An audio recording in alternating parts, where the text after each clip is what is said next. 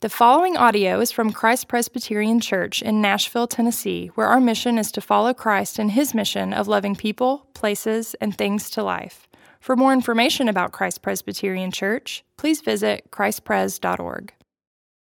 Okay, our scripture reading today is from Galatians 1, 10 through 17.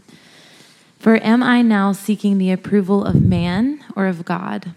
Or am I trying to please man? If I were still trying to please man, I would not be a servant of Christ.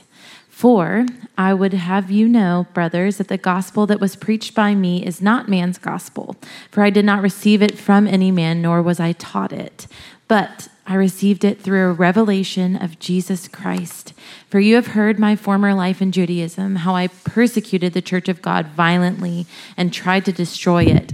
And I was advancing in Judaism beyond many of my own age among my people, so extremely zealous was I for the traditions of my fathers. But when he who had set me apart before I was born and who called me by his grace was pleased to reveal his Son to me in order that I might preach him among the Gentiles, I did not immediately consult with anyone, nor did I go up to Jerusalem to those who were apostles before me, but I went away into Arabia and returned again to Damascus. This is the word of the Lord. Praise be to Christ. Thank you, Margaret Ann. Okay. So we're getting into this book, Galatians. We're going to be in this book for a little while. We started it last week, if you remember, with a record-breaking 12-minute sermon. Another distinction about that sermon last week is none of us listened to it. And the reason we didn't is because we had all the kids here in the room, and it was wonderful and awesome and full of energy. And basically last week, the 2 points of the sermon, in summary, were, may we cling to the gospel, and may we never add to it. So those were kind of the 2 points of last week. And it's really a lot of the foundation of the book of Galatians. And today, we get deeper into this first chapter. And one of the things that Paul is doing from the outset in the book of Galatians is he is giving testimony. He's giving testimony about his, it's kind of his origin story, in a way, as he's preparing to unpack the gospel again for these churches in Galatia. And part of this is giving some autobiography. So what I want to talk about this morning is I want to talk about my testimony, and then I want to talk about Paul's testimony, and then we're going to talk about your testimony. So those are kind of the three headings, if that helps you get your mind around where we're going. So it's January 21st, 1989. It's about 7:30 p.m., and I am standing in the Wandering Wheels Kitchen Retreat Center on the campus of Taylor University. I'm 15 years old.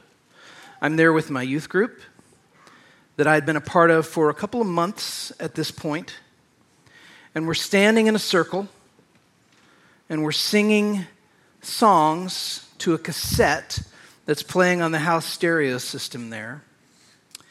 And in a moment, as sure as I lived and breathed, I realized that I had become a Christian. That was what my conversion was like. It wasn't a message with an altar call to come and accept Christ. It was a moment where I realized I had become a Christian.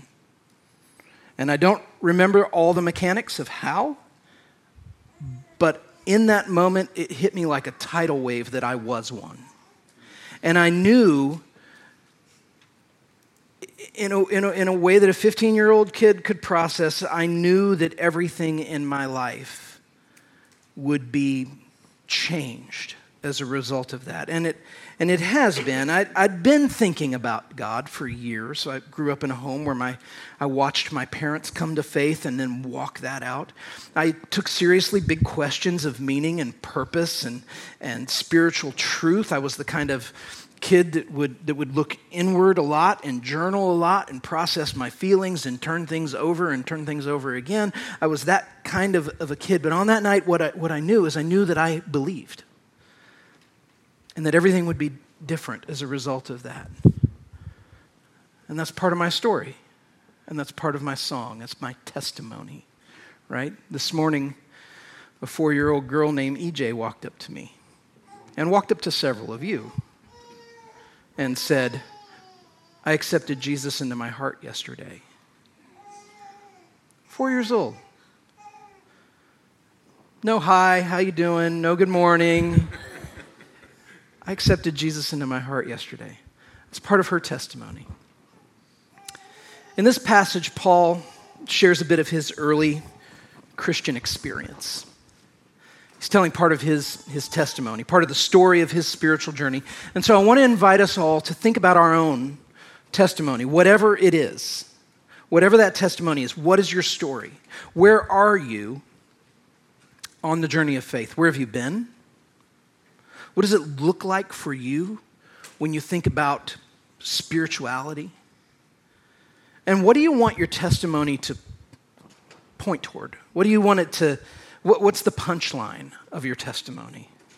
Do you want your testimony to point to the misery you've experienced in your life, which may be manifold? And part of your testimony is I'm still standing. Do you want your testimony to point to this steady upward trajectory of you just getting better? Or is your testimony kind of at its base a story about God being faithful, and you don't know how and why, but He is? So I want us to take a minute to walk through the passage, and then we're going to make some application, but I want you to be thinking about your own story. Because part of the premise of Paul's testimony and this message is that no one has a simple story. No one has that, I started here and then I just got better and better and better, and life got smoother and smoother, and everything came together and stayed together and then got even more together. There just aren't stories like that. Life is more complicated than that. Paul opens this passage and he asks this question, am I now seeking the approval of men? And when he raises that question at the beginning of this passage, what he's doing is he's identifying an accusation that's been made against him by false teachers who have been saying that Paul is preaching a gospel that is false and that is self-serving. And he's just trying to win your approval of him. And so the testimony that he gives just dismantles this idea. What Paul says in this passage is he says there is no way that he could possibly take credit for how God has used him. Because a key component to his story is that Christ broke him. Just broke him. Paul started off as somebody who was hostile to the church. Paul was as committed to the church's destruction as anyone. And he counted this venom that he had against the church, he counted that venom as a key part of his religious devotion. That the venom that he had toward Christianity was part of his righteousness. And he was a legend. He was a legend among the Jewish scholars of his day. He had risen quickly through the ranks, more quickly than his peers. He left his peers in the dust. Paul excelled in theology. He excelled in understanding church history and tradition. He excelled in hating the church. And he was committed to destroying it, even if it meant he was the one who was going to have to do it. If he was going to have to be the one to get blood on his hands, he was going to do that. And we know he was going to do that because his conversion happened when he was in the process of doing that.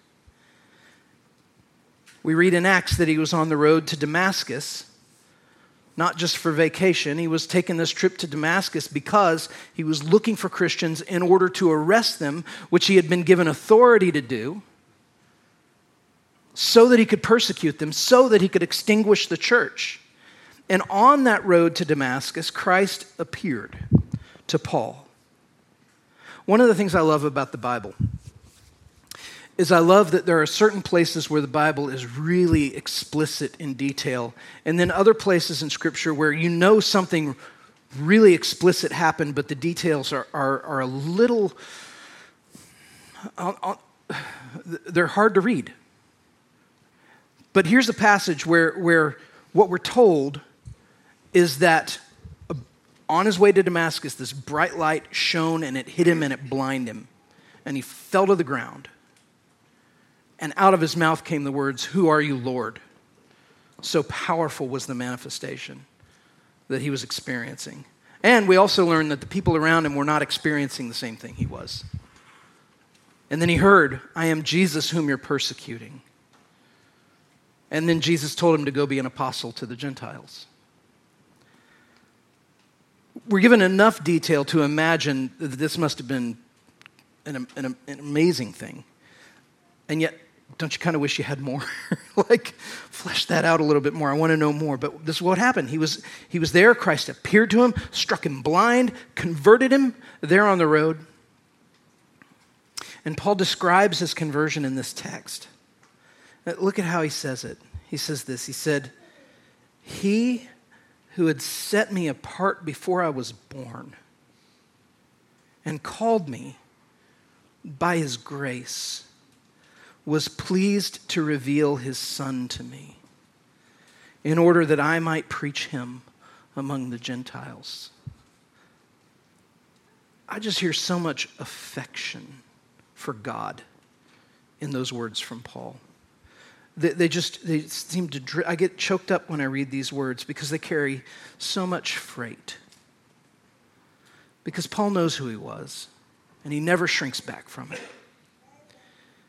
And yet when he describes that moment on the road to Damascus when he had this venom coursing through his veins and he's going to stamp out the church, and Christ appears and strikes him blind and calls him, he says it this way, he who set me apart before I was born, before any of that happened, called me, by his grace, and was pleased to reveal his Son to me, which he revealed, right, on the road in a bolt of lightning, scaring the living daylights out of him, was pleased to reveal his Son to me in order that I might do the opposite of what I was actually trying to do, and that's preach him to the Gentiles. Can you hear the affection for God in these words? Paul knows who he was. He knows who Christ has made him. And so wonder and gratitude and humility just drip from the statement. What's that like for you when you're thinking about your own spiritual testimony? When you consider your own spiritual journey, are there places where you struggle to keep it together to even talk about it? Because in ways that you never anticipated and could not have constructed on your own, God did something that has all the markers of being part of a plan that was laid out from before you were born. And you didn't have eyes to see it. You couldn't have eyes to see it. And yet, there it is. Tim Keller wrote this. He says, Paul's testimony doesn't only establish his authority as a gospel teacher, it also illustrates some aspects of what the gospel of grace is. It's the power to transform a life that is fiercely devoted to opposing God. And that power extends to people we might not imagine that it could change.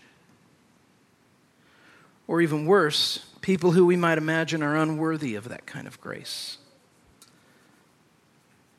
God took this guy, Paul, who was so fiercely devoted to extinguishing Christianity, and he called him, ironically, to be the apostle who would take that gospel farther and deeper into the world than any other evangelist ever. That's just art right there. At first, Paul believed that any message that extended grace to Gentiles needed to be extinguished from the world. But what ended up happening is he became the lead preacher to the Gentiles, proclaiming the very message he sought to destroy and then defending it with his life. And Paul says, God did that. He says the gospel that he received didn't come from man. His grasp on Christianity came directly from Christ. Of course it did. It had to. Because it wasn't that he was just out of step and needed his doctrine corrected in some places. It was that he hated the gospel. He hated it. And this was not a simple matter of persuading Paul to change his mind on a couple of things. Paul had to be transformed by power. So when you think about your own story, or you think about the story of loved ones, people that you want something for them spiritually, and you don't know how it's going to happen, one of the things that we get from this passage is that transforming work is God's business. He does that. We ask for it. Sometimes we don't ask for it, like Paul. We're just on our way doing the thing we're trying to do to mock Christians. And God says, everything's about to change for you.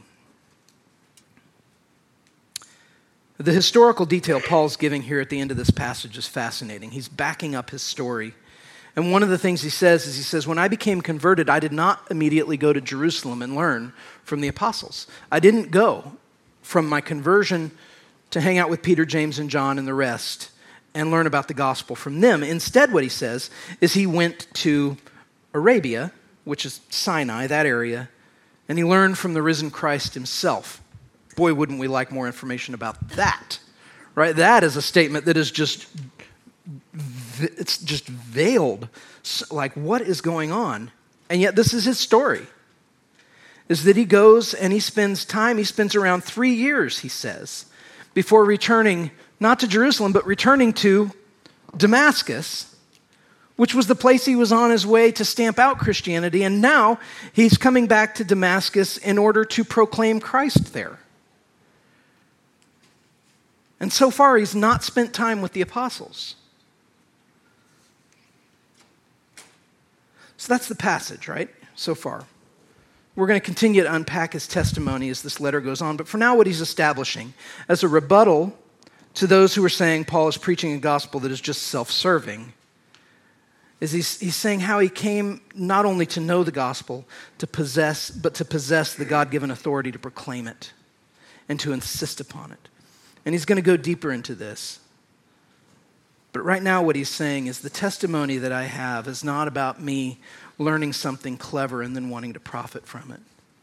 It's having everything that I was zealously committed to upended, and then God transforming me in a 180, and then setting me on this path where now I'm suffering with my very life for the proclamation of this gospel. And if anybody abandons this gospel, let him be accursed. So that's where he is. He's intense, out of the gate. So now let's focus on our testimony. That's part of his. He goes on. We're going to get to that more in the coming weeks.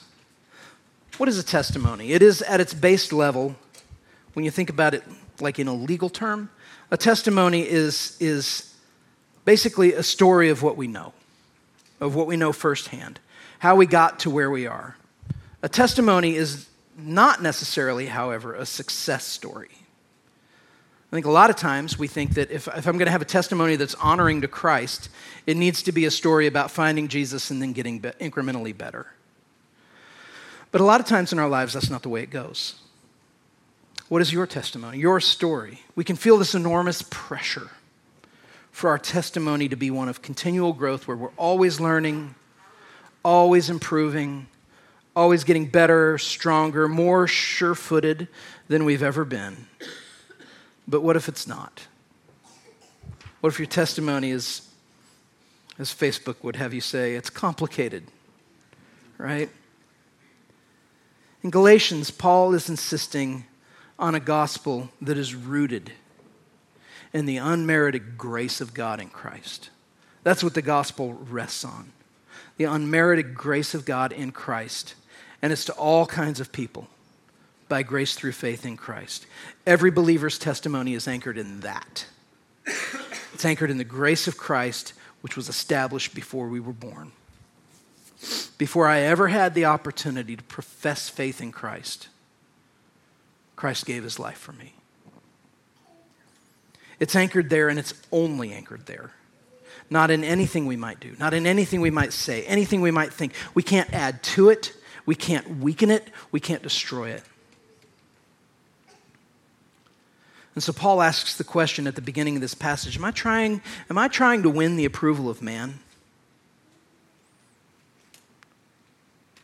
Let me ask this as it relates to how we think of our testimony. Are you thinking of your testimony as something that is designed to win approval from people? In the way you tell it, in the way you think about it, in the way you measure its own worthiness of being told. One of the things I have the holy privilege of knowing as a pastor, as your pastor, is I know a lot of your stories. I know things you go through. I know things you walk through. I know struggles. I know triumphs. I know a 4-year-old who accepted Jesus into her heart yesterday. I hear stories. It's part of what my job is, right? Is to sit and listen and talk about stories of struggle, of failure, of heartbreaking decisions that we would give anything to get back, mistakes we've made. I hear about struggles to believe. I hear about struggles people have who have walked with the Lord for most of their life, all of their life, and there is this persistent question about the veracity of this faith you've walked in from day one. And by the way, I'm moved whenever anybody wants to talk to me about a crisis of faith or a struggle to believe, because for my money, that reflects a profound depth of faith, right? To say, I recognize this struggle to believe, and I want to talk about it because it matters. I see decisions that young people make, full of confidence and naivete, certain that the collective wisdom of nearly everybody they know doesn't really apply to them. I know stories about struggles to be well in body and in mind, and the medicine and the therapy that goes with that. A crisis of faith. One of the reasons I love that RUF is coming next week is RUF is one of those ministries that kind of anchors people theologically and prepares them for a life where things don't always go as planned. A crisis of faith can come at any time. Some of us have new questions right now that we didn't have when we were 15 at the retreat center, trusting in Jesus for the first time. Or when we went to RUF and first heard the gospel and believed, or when somebody shared their faith with us and something came alive and we couldn't describe it, we just knew that something had changed, something had shifted, and we believed, and it was transformative. But then life happens, and we miscarry, and we lose a job, we divorce, somebody we love dies, illness comes, our hearts break, and new questions about God, about this world, about how things work, how things are supposed to work, how this is not going the way that I thought it would, how God is not who I thought he was anymore. They come up. Ask them. Ask those questions. Don't turn away from those questions. That is fertile ground for the gospel. Because the gospel has never depended on you not having doubt. The gospel doesn't need you to always 100% believe everything. You can't topple it. Which is a relief, right? When for some of us our testimony is, right now, I'm a little lost. Right now, I don't know what God is doing. Right now, he seems silent. Listen, Paul's testimony, it involves a radical transformation, right? You look at his testimony and like, this is one for the books. He has this persecutor of the church who becomes then the apostle to the Gentiles. And you may feel like you don't have much in common with a testimony like that, but that radical shift is not where the power of Paul's testimony resides. The power of his testimony, the more powerful truth, is one that every believer in Jesus shares, and it's this. We are called and we are saved and we are kept by the grace of God in Christ, and that alone.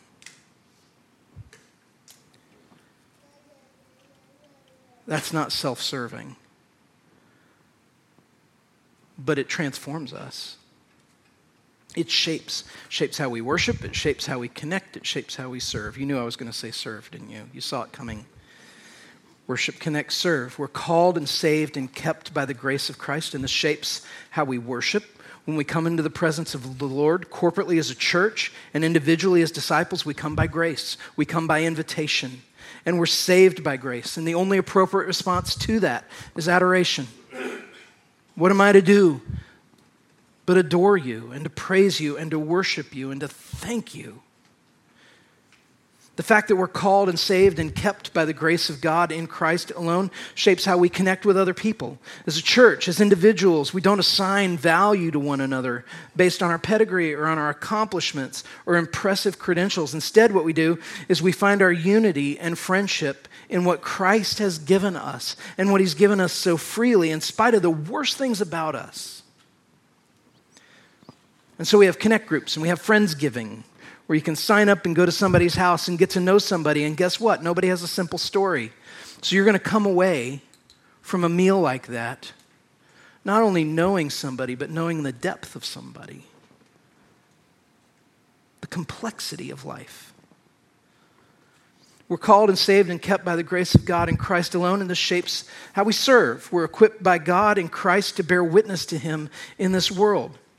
We're equipped by him. And our only true testimony is that though we struggle, though we fail, despite our best efforts, despite our most impressive achievements, the grace of God in Christ is enough.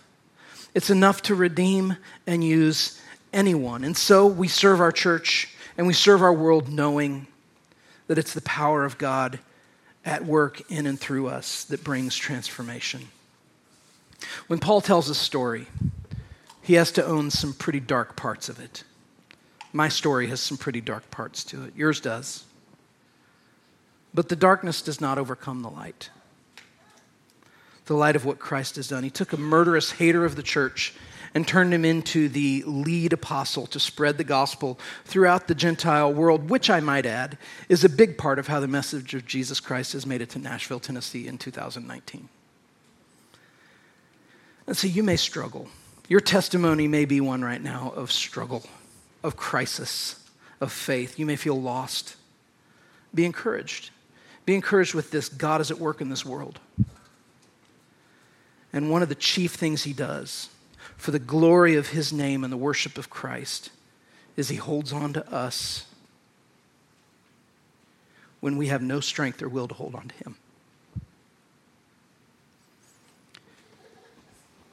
May that be the only gospel that we cling to, forsaking all others for the glory of Christ. Pray with me. Lord, it would be a miserable reality if the gospel was that you died on the cross and our job was to live up to that, was to earn that. Instead, you give yourself freely for us because you know how desperately we need that. And we need to be saved, and we need to be kept, and we need to be equipped. And so this is what you do. And you take people who struggle and whose stories have peaks and valleys and complicated turns and seasons where we feel adrift in the world and seasons where we feel like we're the strongest believer that's ever lived, where we have the rug pulled out from under us, where we get to stand in a place sometimes where we are a source of friendship and strength to somebody who's struggling and who needs it. Lord, you work, and so we're thankful. I pray, Father, as we come now to this communion table, that we remember that we come to you by your invitation, and your invitation is intimate. It's to table fellowship with you. It's to having a place at your table, belonging with you, you knowing fully well who we are, who we've been, where we're going, what's coming. Lord, we thank you for your grace. Hold on to us. Keep us. Preserve us. And it's in your name, Jesus, we pray these things. Amen.